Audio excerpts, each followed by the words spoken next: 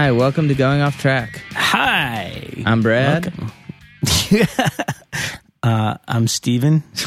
No, I'm Jonah. This is Brad. Steven is... I wonder what Steven is doing right now. Chasing a kid. Probably down the hall. chasing 1 to 2 kids down the hall. But yeah, if we sound different, it's because, well, we are different. It's been months now since we've released a podcast. Yeah, so here's a Not for you. Yeah, to you, it feels like there's been no change. Here's the situation. As we've talked about on the last few episodes, I feel like Rubber Tracks closed at the end of 2016. And we archived a whole bunch of shows. We had about 20 podcasts. We knew it was closing, so we stacked a whole bunch, so we would kind of hoarded them. So now we had ones to release every week, but these were all recorded a while ago. Yeah, and the intros were. And the intros were very old as well. There wasn't much topical information, hopefully. No. So yeah, so the last couple, including this, so here's the deal. So we're back. In time. But just so you know, this podcast today, Brad lost and I sort of spaced on. Oh yeah, that's true. So besides the fact that most of our podcasts recently have been pre-recorded like up to like 2 months, well, maybe like 6 weeks in advance. Yeah. Or more, 2 months maybe, some of them. This one was recorded like... This was recorded in May when Piebald were here. Almost 10 months ago. So almost 10 months ago. Which is crazy because it doesn't feel like it was that long ago. I know. But time flies, man. When your life is rich and interesting, Jonah. It's true. But it got lost, is what happened. It got lost.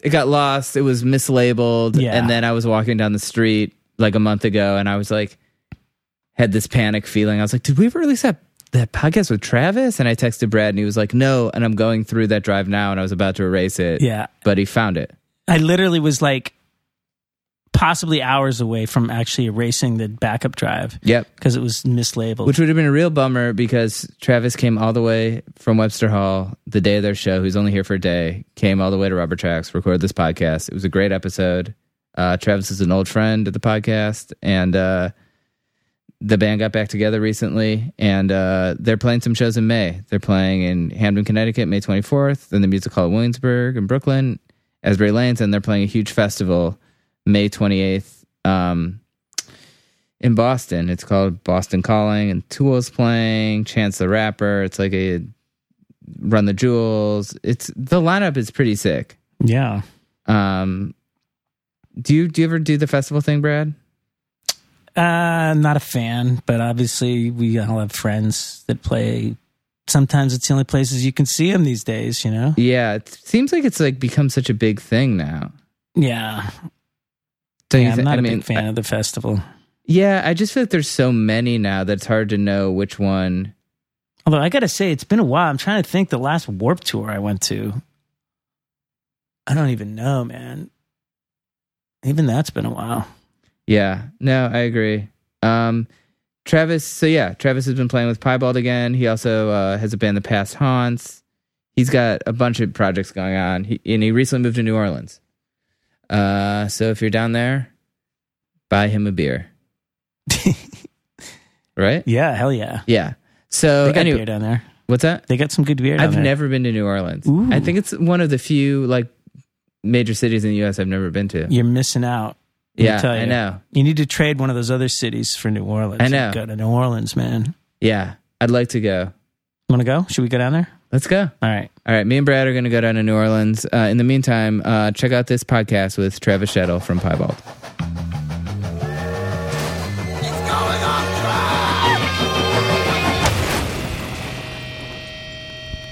And I saw you got the Fuzzrocious dude came out. Yeah, it was awesome. He's great, right? He's really great. Yeah. He gave me a pedal. So sweet. He gave me this like fuzz pedal, the one with all like it's got springs at the bottom, so you like flip a switch and then it just makes weird noises. I haven't plugged it in yet, but it was really sweet of him. He didn't have to do that. I know. It's getting an effects pedal for some reason is like so amazing. Yeah. Like, because I feel like you save up so much money when you're younger buying them and they're so expensive, and then someone hands you and you're like, oh my God. Like, this is my new prized possession. Yeah. Keep it in the box, store it until you can really have fun with it. Totally. Yeah. Totally. All right. Well, here we are. Travis Shettel. Yes. Jonah Bear. We've been trying to do this for so long. I know. Well, yeah, that's right. It didn't work the last time I was in New York, Didn't work right? last time. Yeah, I can't remember. It's all a blur, kind of. Tell me about it. A messy, messy blur. Yeah. And now Piebald's here. That's true. And these shows, people have been posting a lot of photos of them. They have. They look pretty insane. It's been very flattering. Has it been surprising? Yes. I don't think we anticipated this. I mean, we knew what the ticket sales were, so like you knew the Boston shows were sold out, but it didn't mean the reaction would be the reaction we got. And it was really sweet and really flattering, and people seem to have had a really, really good time. And that's I think what we want mostly, like for us to have a good time and the audience to have a good time. That's why you pay money to go to a show, unless you're really moody and you go see Radiohead. Right. You're not really looking for like a good time. You're looking for like good musicians to play you songs. Hopefully we supply maybe like a party. Is it mostly old guys like us or younger kids? No, I noticed a lot of the things people have been tagging are like, oh, it made me feel like I was 20 again. And then the hashtag would be like, we're old. So I guess it's people who are probably like in their early 30s who, there are people who are like, the last time I saw Piebald, they didn't have a mortgage or a wedding ring. And, so I guess it is probably in our age or 5 years younger. Or just people like, who I don't have any of that stuff now and I'm 36. Right. Yeah. Yeah. I know exactly what you're talking about. Yeah, because last time I saw you guys had Jim Carroll's playing guitar. Yep, he's going to play a jam with us tonight. Is he? Nice. Yeah, he came to sound check and it was good. That's cool. Yeah. Great guitar player. Great guitar player. I vaguely remember Ryan McGaffigan singing into a mic stand or something. I bet that'll happen again too. He was pretty ham slammed on Sunday. Was he at one point? Was he? You guys were here one time. Was it with you guys where he got a black eye or something? I think he like accidentally got hit in the face with some band. One, definitely Andy of Piebald, whose birthday it is today. They got into like a wrestling match in Boston, and I think Andy kind of just pushed Ryan's face onto a carpeted ground in such a way that it like his eye was red, and it was as if the skin around the socket got like burnt. It was like it looked like someone had like palmed their sandpapered their palm and just been like slammed it into Ryan's eye and then rubbed it around. Yeah. It didn't look good. It did not look good. It was bloody and purple, and then it had like, I feel bad. I think at this point that is water under the bridge. But I remember at the time all of us were mortified. Yeah. We were like, that looks really bad. It looked really bad. But again, you heal. It was fine. It just was... The first minute, it was like, it's like glistening and it was like sloppy and wet. It was just gross. Yeah.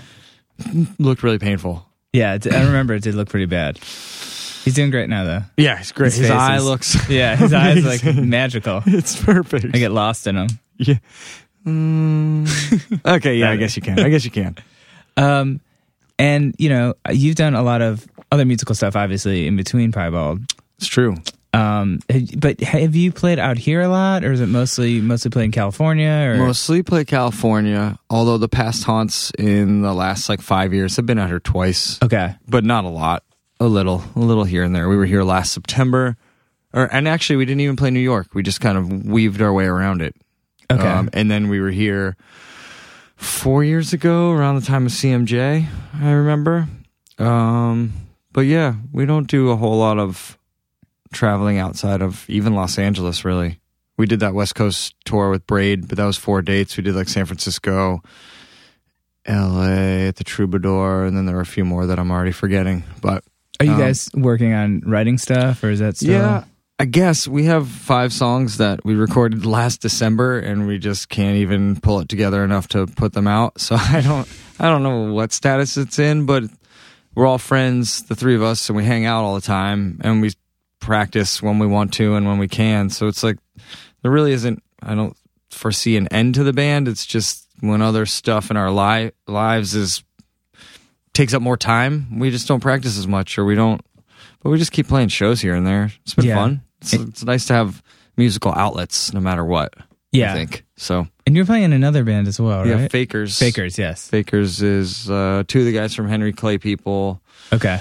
one of the guys from that band, Facial, that we talked about when you were out. You played them for me. They were cool. Yeah, I like it. They're going to play the West Coast dates with Piebald when we go out there. Did I see that in Limbeck? Yeah. Oh I might have to come out. You should. The West Coast is going to rule. That's a pretty amazing lineup. I've been wanting to see those guys again for a long time, I'm really excited about it, especially because over here getting the opening bands was so much of like a workout that didn't fall into place appropriately, and now it's fine, but it took forever, and all the bands are different, which is also fine. Right. But you want it to just already be in place when you get there, and we were like working things out since we've been here, so it's just been a little crazier. But the West Coast is solid. It feels good. It's all set. It's happening. It's great. I feel like you and Patrick seem like very kindred spirits. I love Patrick. He's great. All those guys are great. Yeah, all those guys are great. We toured with them multiple times. I think one time we took them out, and then one time we were both opening for Say Anything. Okay. And so we've hit the road with them multiple times, and it's always fun, and they're always like kindred tour buddies, you know? So I think that's going to be a lot of fun. And they're certainly going to add something to that bill. Definitely. Like, people want to see Limbeck, and I'm pumped that the two of us were able to like make that work. I know works. I want to see him every night. It's going to rule. Yeah. Have you checked out Pad's dad blog? No. Getting Rad with Dad? No, I have not. If you're bored in the van. Okay. He's like a pretty big, he was out here doing some like event for like Swifter or something, like, and he was like, it's weird. It's all these like, it's all these guys that just like blog and get like free products, and it's like Patrick just kind of like stumbled into it, and he's like, I don't know. Yeah. Well, his kids seem really cute and nice. He's like 40 kids now, I think. 40. Yeah. Well, whatever he's doing, I guess it's all working. Yeah, it seems like it's working. He seems like a happy person. Getting Rad with Dad. Getting Rad with Dad. Check it out, everyone. And I wanted to talk a little bit. So you also have a day job as a bartender in LA. Yes. Do you like that? I mean, what's that sort of like? Because I feel like I wouldn't be good at it. Because I'd imagine, especially in LA, you get a lot of like entitled people. Absolutely. Or people that are just like, think you're like their servant. I think that goes with any like serving, or what's the word for that category of job? Not public service. With any sort of like serving job like that. There are people who totally acknowledge you as human, and then there are another sect of people that literally they don't think of you as human. But I try, sometimes working in a bar gets me in a bad mood, because I know that my hobby that I do, which is music, is just significantly more fun than that, and more to me creative and enjoyable and freeing and all the good words you could put with it. But music doesn't really pay the bills most of the time, 95% of the time. And so bartending, if I have to have a job, it's a pretty good one. I love the bar that I work at. Most of the clientele are really nice. I like my coworkers. I like the owners. And then on top of that, you just walk in every day and you're like, I'm a party facilitator. Most people are going to a bar to have a good time, to enjoy some drinks after work and talk to their buddies, to celebrate a birthday, to go out on a Friday night. So it's usually good spirits. And I feel like we try to do our best to facilitate that. And so there are worse things to do, for sure. What's like the most annoying thing that someone at a bar can do? Like, what would you tell someone not to do if they're at a bar? Put your hands in anything that's on the bar. Okay. Just fucking leave it alone. Don't stick your fingers in anything. That really bums me out, because if I see you do it, I will probably pick it up and just dump it out in front of your face, because I don't know where your fingers have been. Right. You're talking about like olives? Cherries and mint and other stuff. It's weird to me. I don't mind when people ask. I will grab one for you gladly. Right. But when you just go putting your fingers in it, that is weird to me. Your mom must have done something wrong. What about when people are like, "Excuse me," like, or it's because I'm always like, if it's busy, like you kind of hold your money up, you just try to make eye you're contact. Ready. Like, I'm ready. But not too. I'm also like probably not aggressive enough in general. I'm usually like you, because I'm like, all right, they're obviously busy. It's like if I was the only person that walked up to the bar, they probably would serve me right away. But they have 10 other people to get to. So I understand the excuse me. Whistling is weird. Snapping is weird. Snapping seems pretty bad. I have had the people who their impatience comes out with them tapping their card on the counter, and I think that's almost something they don't realize they're doing. But it's like, I mean, at the Mandrake, you can really hear it too. I think there's something about it where it's like, oh God, and then I'd like stop them from doing it. Can I help you? What about this move? You get a drink, don't tip, then come back for your second drink. Like, I feel like I have friends who are bartenders and they're like, I will just ignore the person all night. Like, you've blown it. I don't do that. I do understand people who will completely ignore you, but I also understand if you either don't know the etiquette of tipping or you're just not a big tipper. And if you consistently don't tip, then you're in trouble. Right. But if you do one drink and you don't tip, I'm okay with that. I let it slide. I haven't made full judgment yet. If you keep doing it, then it's upsetting, and one of us will probably talk to you and be like, just so you know, it's a customary thing to tip, and that is how we make a living. So if you don't have enough money to tip, you probably shouldn't go out. And if you do, I believe we're deserving of it. So maybe you should take that into consideration at the next place you go into. Yeah. You know, try to be as nice as possible, but it's also like maybe some people just don't know. Maybe, yeah, that's true. That's true. I can't always assume that they have bad intentions. I try to assume that they just don't know. Yeah, that's a good attitude. I try. Sometimes I can't. I try though. But I mean, like, what's it? Piebald? Because I have like, I'm trying to think. I have like that like Mook House split with Cave In. That was an old one. That's pretty old. Yep. That's probably what, 90s? Yeah. I would say that is like 95 or 96. So you guys formed before that, obviously. 94. 94. And now it's 2016. So it's a pretty long time. Yeah. But again, we really we played the last shows in 2008. So we were a functioning band for 14 years. And then since then we've played a handful of shows. Was that a hard decision for you guys in 2008, like having the perspective now 8 years down the road, like looking at that now, or did it seem like the end of the world, or like, because I feel like so much of stuff, like your identity gets so tied into something like that. I was definitely more depressed than I usually am after that, because it did seem like something that was the biggest part of my life was then over.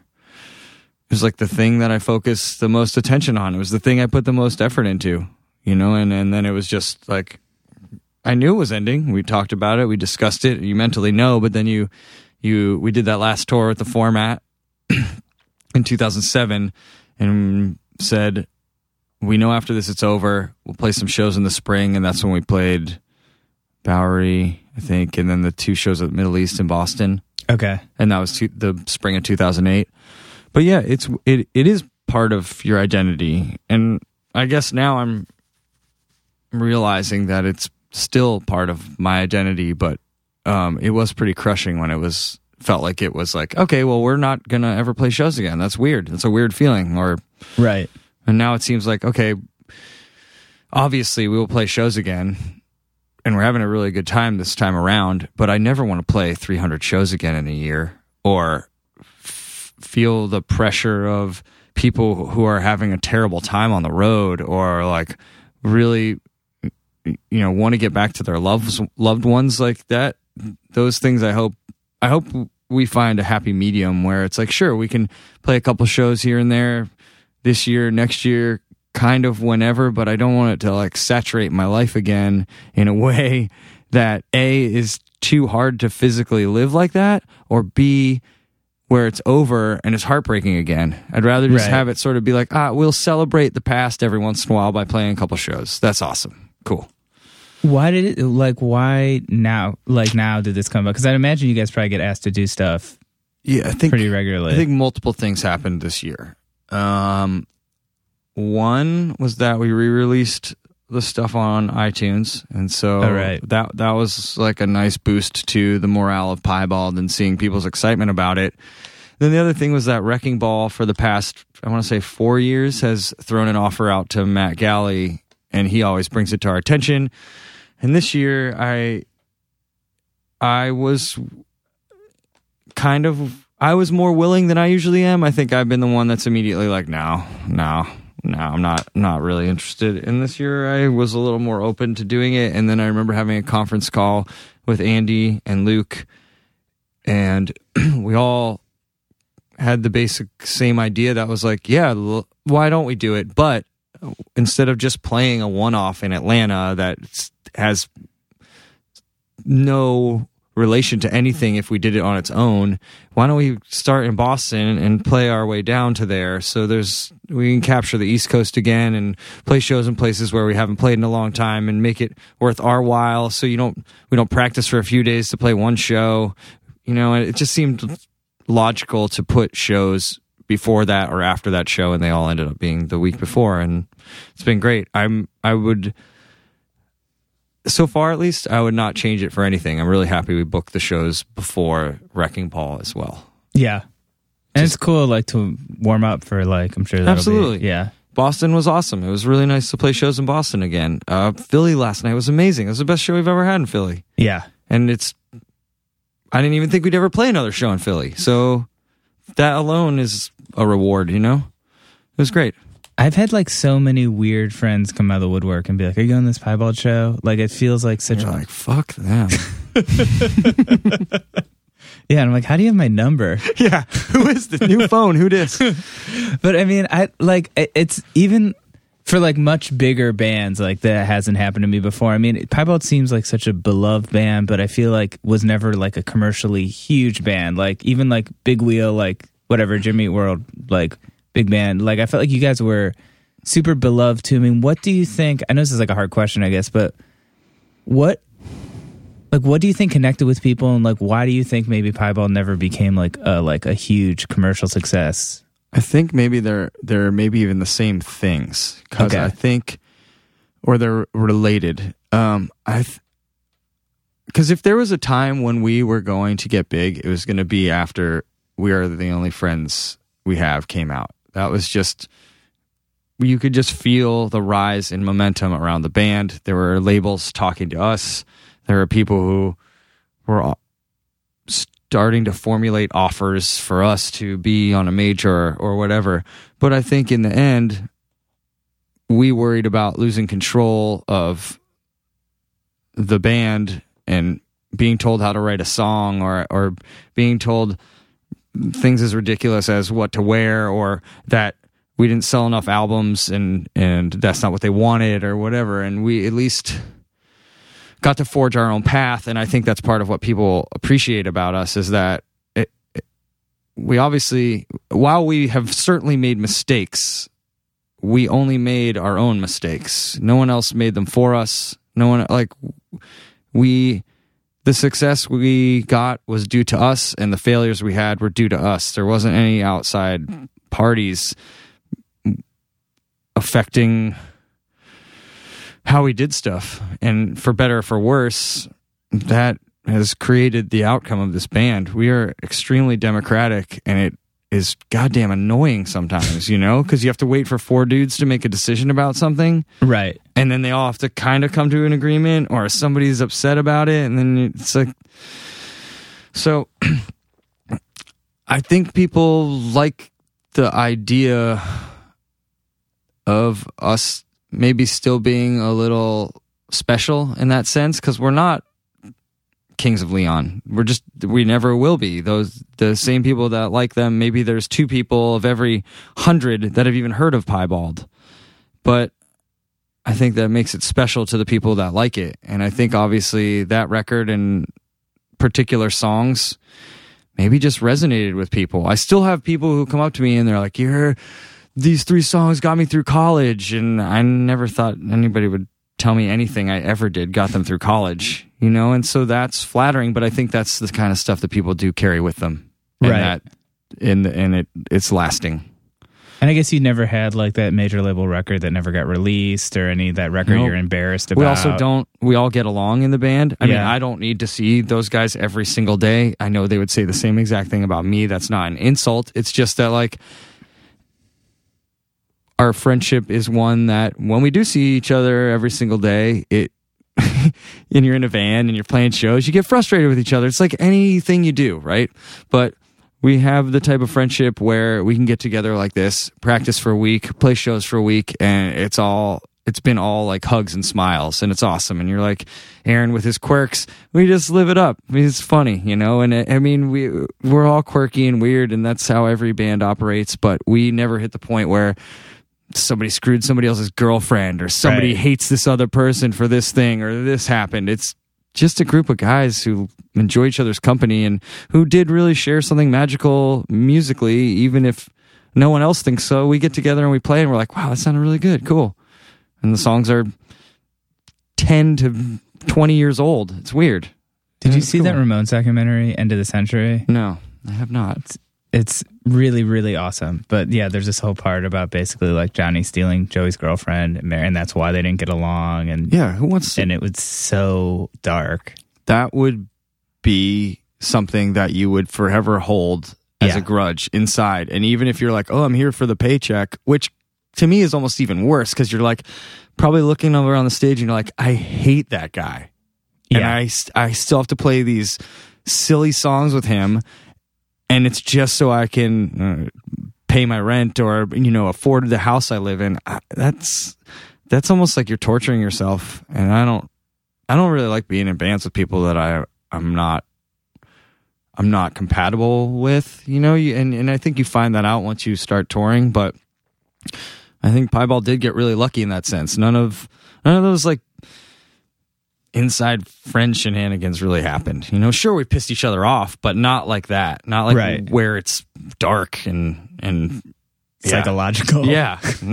Nope. I mean, speaking of like We're the Only Friends We Have, I mean, I remember like just like the vibe of that song, or like that album sort of being like, we're kind of assholes to other people, and maybe not assholes, but like we're kind of this unit. Yeah. I mean, like how accurate was that at that time, I guess? I think it felt pretty accurate. I mean, and especially right after that, we hit the road, and we were on the road for the year, pretty much.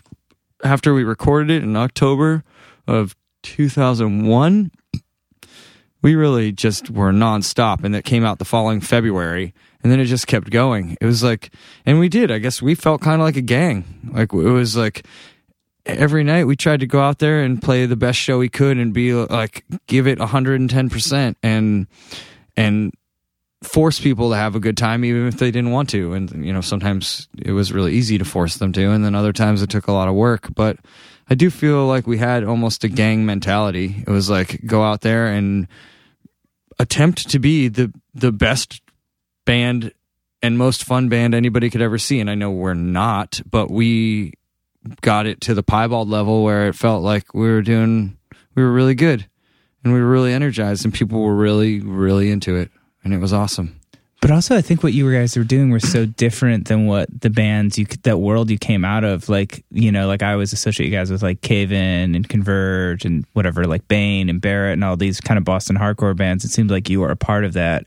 But sonically, it was, I mean, maybe the early stuff a little more, but sonically so different. It was so different. But I remember we played shows with all sorts of, I remember playing shows with American Nightmare and In My Eyes and Fast Break and these, you know, like type of bands. But it was awesome. That was part of the beauty of Boston and New England in particular. It would be a hardcore show, but it would be like the entire hardcore spectrum would be represented, you know? I mean, not all the time, but there was definitely a willingness to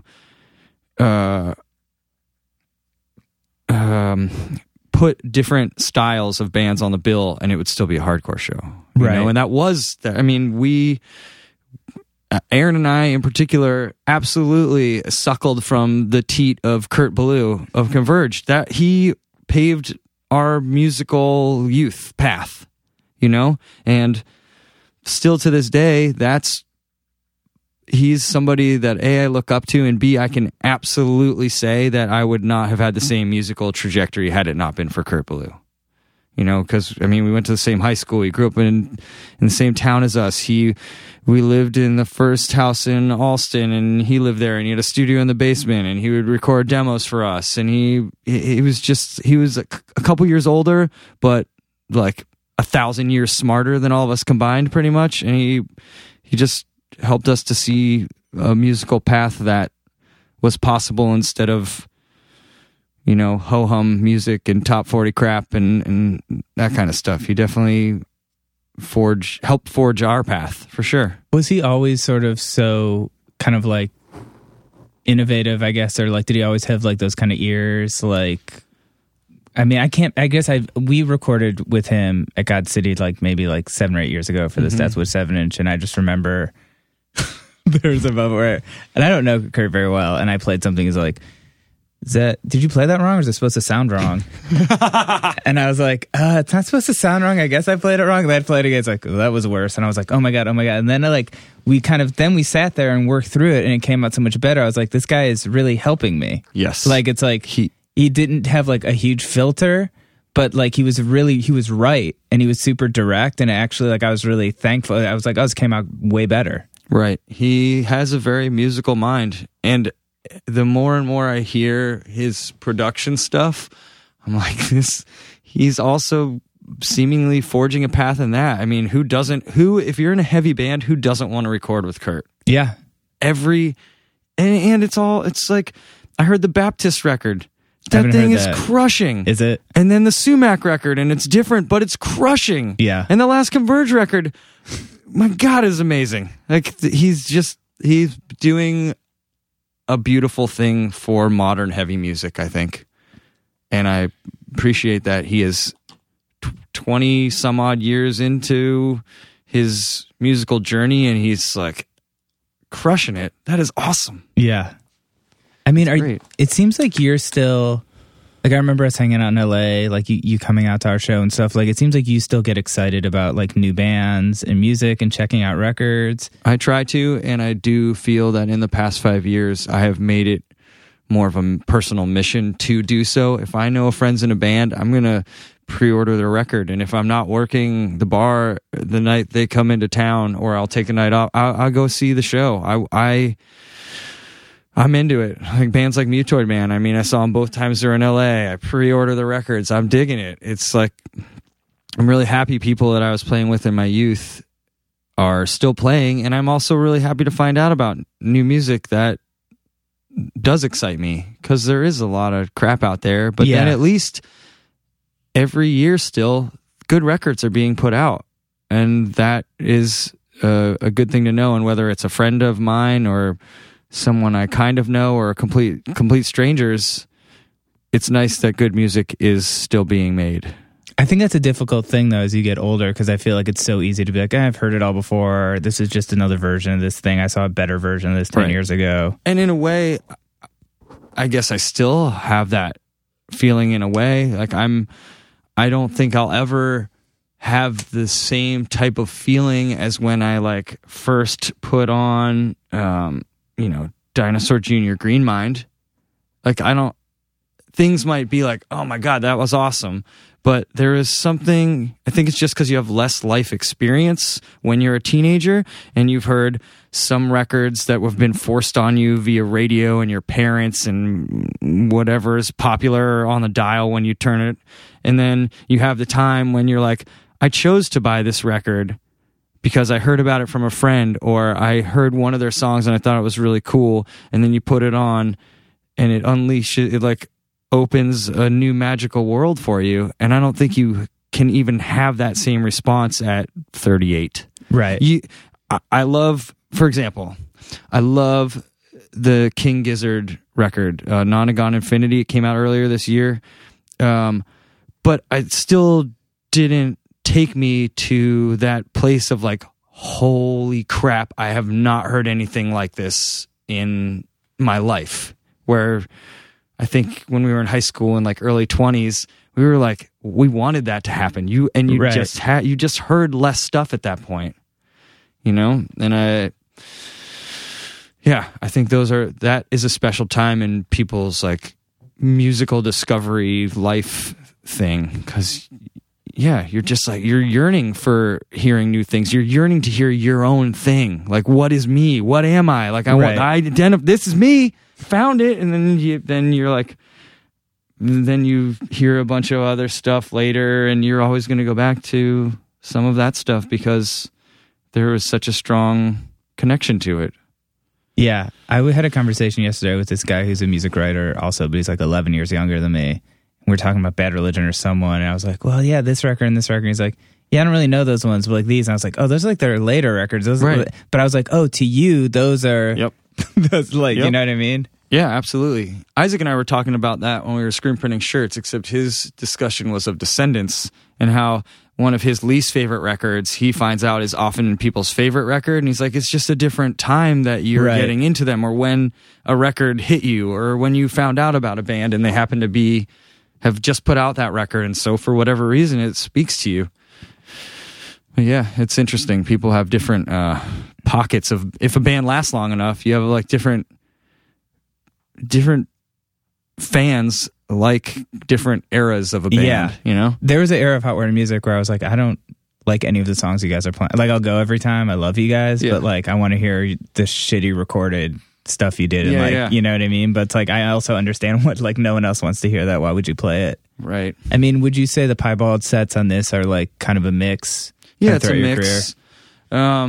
Yeah, we do stuff from Lemons, a lot of Venetian Blinds, a lot of Friends. We don't play too many of the 2 newest records. There's a song or 2 on there every night, but it's like, it's mostly what we remember being people's favorites. Like, maybe not fan favorites, but like crowd favorites. This is the songs that seem to stir people up the most, you know, or the times when we were making those songs that seem to stir people up the most. Are there any songs you guys are playing that you're like surprised people are like super into? Because it seems like some would, would be obvious. Yeah, let me think. Not really. I guess I've been a little surprised. No, I can't think of one. I don't have an example of that. Yeah, that's okay. Thank you. Thank you. Have you ever thought about doing any type of like jingle work or like done like a music? Like, I feel like a lot of people in like bands like of that era kind of like went on to do that kind of stuff. I don't know how you get into like the jingle world or the I don't really either. The like soundtrack world. Soundtracks sound really fun and artistically creative to do. No one's ever asked me. I would love to do that. And jingles are just, that also seems like it'd be fun. I don't know. I'd love to write weird 30-second songs about Cheez-Its or something. Do you play guitar a lot, even when maybe you're not practicing specifically for something? I wish I played more. Yeah. I wish I played more often. So I wouldn't say a lot, but sometimes. And lately more than usual, just because of this. And I found that just having a guitar around is a good way to be creative and get something done, but you still can just sit there. Yeah. Do you, what do you think about the chances of Piebald making new music? I think I'm a little wary of it, and certainly a little, maybe the word isn't scared, but hesitant, because it seems like not only am I going to second guess myself and then the song or songs, and then you have multiple songs on an album. People cared significantly less about the last 2 records anyway that we made. I think, to me, it seems more like we're a band that now people are enjoying mostly for the nostalgia factor.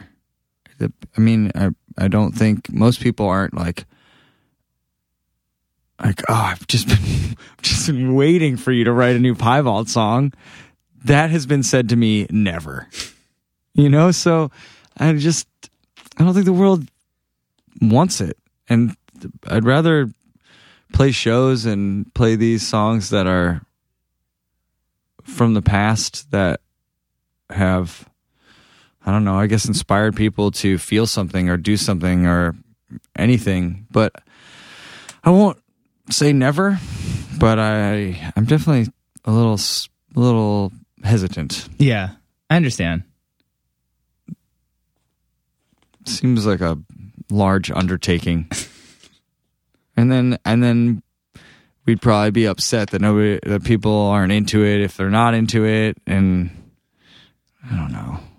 It's just wrought with all these emotional things. I understand. I mean, it's pretty awesome that people still are so into this other stuff. I mean, like, that's on its own is pretty amazing. Mm-hmm. Like, I agree. No one has ever been like, Joni, your first band, like, I hope you guys can play some shows again. Like, yeah. We also just had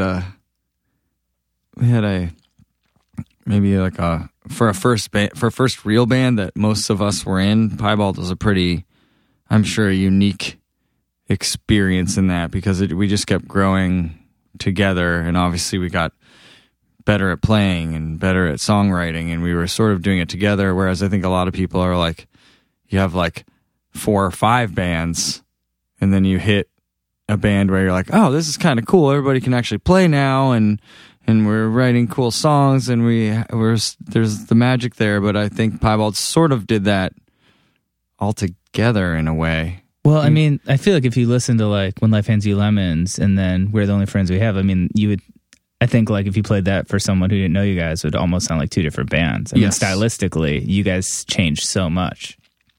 Yeah, I mean, you can hear that they're the same band, but I also could see why people would listen to both and think that they're not the same band, you know? So we just seem to do our growing together instead of in a bunch of different bands, you know? So how old were you when the band formed? You was like a teenager? Yeah, if it was 94, 17, 16. Okay. Yeah, because I remember some of the first practices, we would be like getting dropped off by our parents at practice. So yeah, I had to be in that like 16 realm. Did you go to college or were you touring? Or what I did go to college. I went to UMass Boston, but I also dropped out quite a few times to do tours.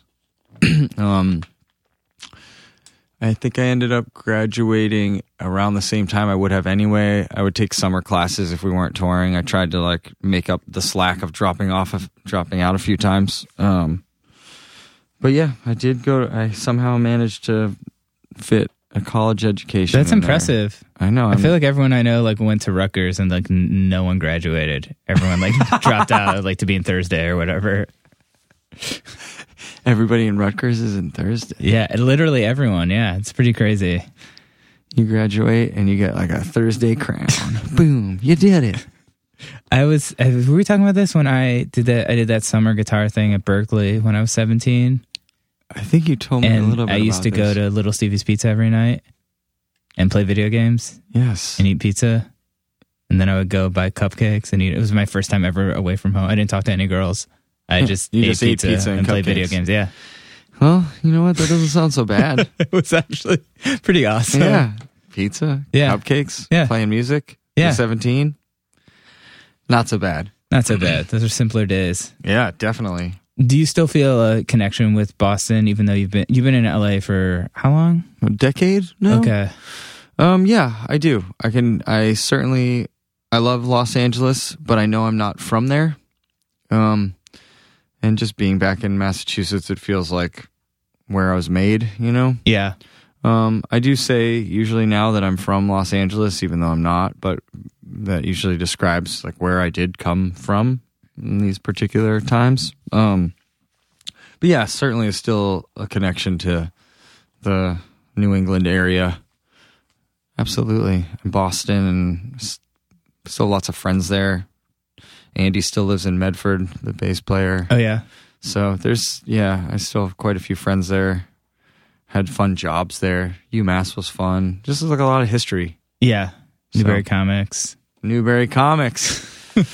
Yes. Do you feel like there's like a music scene in Los Angeles, or is it more kind of people like trying to like make it or something? Or I don't know. I mean, like sort of like what you were saying earlier about the Boston scene.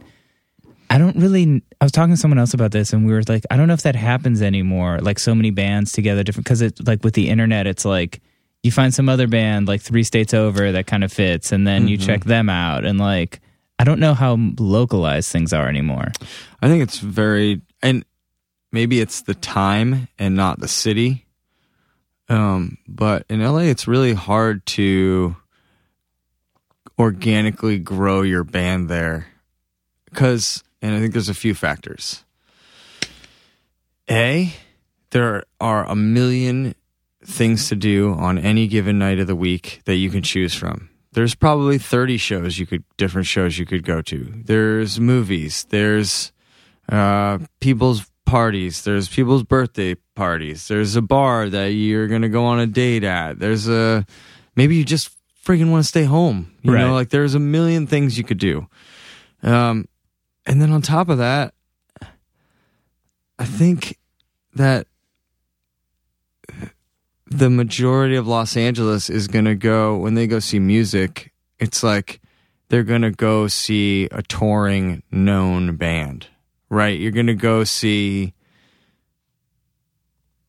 I'm trying to think like who in my Instagram feed, like everyone was at, like Ryan Adams or something. Yeah, you're going to go see that concert. Or you're going to, even like a Pavement at the Hollywood Bowl. That's a certain population of LA is probably like waiting for that to happen when it happened, you know? And then they go to that show and probably don't go to another concert the whole year, or wouldn't think of going to the Smell to then go see a show the following week or whatever. Just think it's a different scene mentality. But and then I also think the last 15 or 20 years have changed how people find, listen to, and see music anyway. So it's harder to... The playing field has somewhat been leveled in a way, but also become a lot less special. Remember when you had to book time at a music studio to record anything at all? And now, if you have a microphone and a computer, you can make anything you want. Right. And it doesn't require the same stuff. And then there's all the digital social stuff that is somewhat beyond me. It changes the whole like musical playing field is different. There's a lot less organic, like, okay, we made a 7-inch, what do we do now? You hop in a van and you contact the people who you know from other people you know from your area who have gone on tours. And you just call them and you're like, hey, can we do a show in your basement or at the VFW hall? Because we heard that Cave-In went through and they had a really cool time. And then they say yes, and you sell a couple 7-inches and they tell their friends that it was fun. And the next time you come back, there's 20 people there instead of 5. Right. And then it just grows organically. And because you are traveling and playing these places, and now it's like, why the hell would you tour unless there's a demand to tour? Right. You go out there and spend a ton of money on gas and hours and hours in the van, and no one knows who you are. Especially all that. I feel like people who haven't toured don't realize like how much space in the middle of the country there's enormous. Like not. I mean, like, so I feel like what you guys are doing makes sense. Like, do like East Coast down this thing, do the West Coast, like, and you can. I'm sure some people are going to be like, why don't you come here? But like for the most part, that's. Yeah, we covered a lot of things. I truly am hoping to do some like, Chicago, Detroit stuff next year. This again, it's just me talking and kind of daydreaming. This is not an official announcement. Yeah, definitely not an official announcement. But yeah, I mean, there are other places I'd like to hit, but I do think we already covered a good chunk of places that, or will by the end of September, that I feel like are fitting places for us to play. And and even yesterday, there was a guy that came up to me, he's like, in Philadelphia, and he's like, we drove 5 hours to get here. And I was like, that's disgusting. Thank you. Like, that's amazing. But it's still weird. But even that, someone's willing to travel 5 hours to get there. So we're getting more than even the people that are in these cities. So totally. Yeah. I mean, I'm sure these shows are so validating, but I mean, at the same time, I mean, do you kind of look back fondly on those kind of early tours where Absolutely. I'm sure, yeah. I wouldn't change it at all. It was an experience that so few people get to have, and I know I'm lucky to have it. And I know everybody's life experience and what you were doing in your 20s is different for everybody. And that being in Piebald was my 20s pretty much. It was like that's when we were really on tour. That's when we were writing the most songs. That's when we were the most like tight knit. That's when we would get in the van and just go out there and drive and play and drive and play and drive and play. And it seemed like, what other life could there be? And I obviously know now that there is a lot of other life after that, and you have to figure it out. But I wouldn't trade my past for anything. If some office job or something, I don't think so. Or like not doing that because I didn't want to tour as much. I don't know. All of us were ready to hit the road, and then I think it just grew organically and exponentially, and we'd be halfway through one tour and know we had another one coming up, and then get a phone call that another tour, we got booked on some Hey Mercedes dates at the end of all three of those, and you're like, okay, let's do it. Right. And so you knew sort of months in advance how things were developing, and it was just constant and really exciting.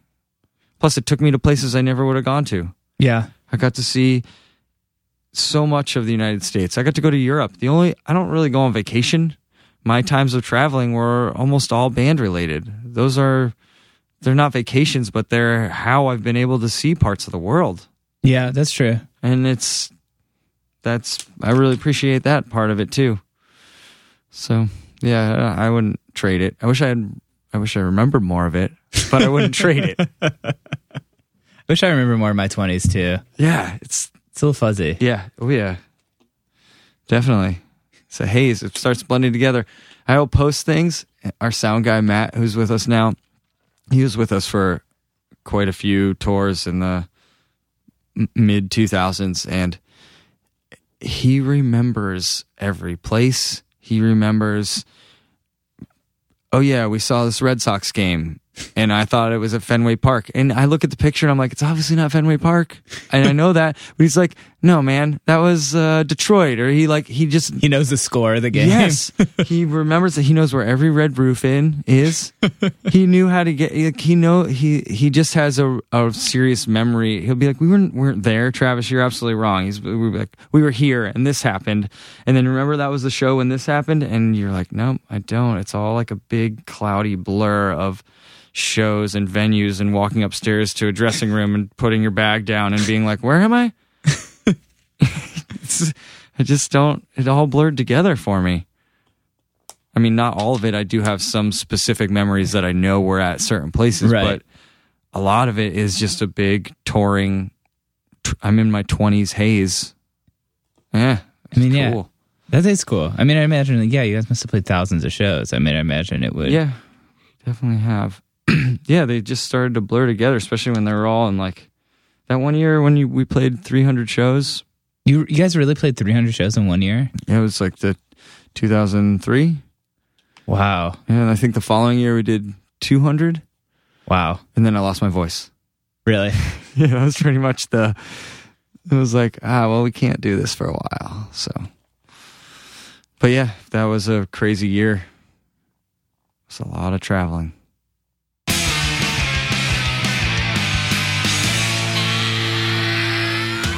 All right. I'm glad that that we didn't lose that podcast, man. Me too. That was a really good podcast. Again, our apologies to Travis. Our apologize. I've been doing this thing lately. Last night I couldn't pronounce the word cool. I kept being like cool, not like, or like I was like quell, like. You ever have that? I could not, and I kept saying it over and over. And I was with my friend Oliver, and at first I think he didn't notice, and then he's like, "What is wrong with you?" And I was like, "I have to say it right." You had I've never had that happen, but it's like the equivalent of when you write a word down and you're like, "That's not the right way to spell that." Yeah, but you had that in your mind or something. Yeah, I pronounce words wrong. You couldn't pronounce it, and I just can't get it. And I know it'll be words I've been using my whole life. Anyway, sorry for that weird non sequitur.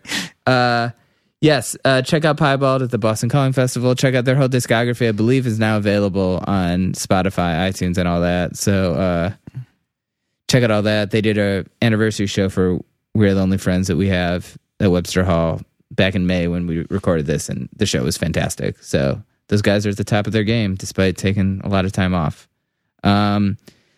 We are also at the top of our game. Hell yeah. And if you want to keep us there, you can donate to us via Venmo now. Yeah, we have a Venmo account. It's off track, and it'll probably pull up my name, Brad Worrell, but you pay off track. And if you want the money just to go just to Brad, please put that in the note. Yeah, put it in the notes. Specify that. Otherwise, it will go to the podcast. Otherwise, it'll go to pay for our server. Yeah. So yeah, exciting server costs. We have a lot of server costs. I don't really even know what that means, but I know just it costs money for this podcast to exist somewhere that you can listen to for free. Mm-hmm.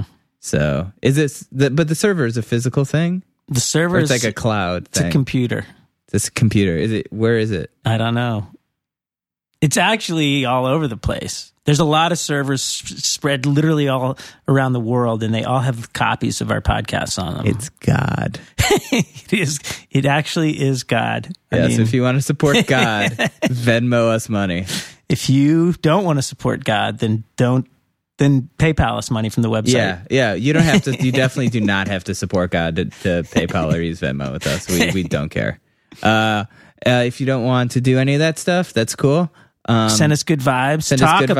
Talk about us. You can leave us a nice review on iTunes. That's very helpful. Subscribe to this podcast. We're, like I said, like Brad said, like a lot of these podcasts were older because we didn't have a studio. So some of the topical conversation is non-existent or outdated. And from now on, we are back. We'll be hitting you with all the latest current events. Which we promise not to talk about. Which we promise not to talk about because you can hear about that literally anywhere else you turn. But yeah, we're back. We're at Brad's apartment. It feels good. And thanks so much to Travis Shettel for coming by. And we'll be back next week with a podcast from a punk rock icon. Yeah. Who could it be? Mystery. Yep. Wait and see. Yeah, I guess we'll have to go. I was going to do an album title, and I was like, whatever I say is going to give it away. So you'll just have to wait. But next week, we also have a very, very exciting podcast you'll definitely want to tune into. So we'll see you then. Bye.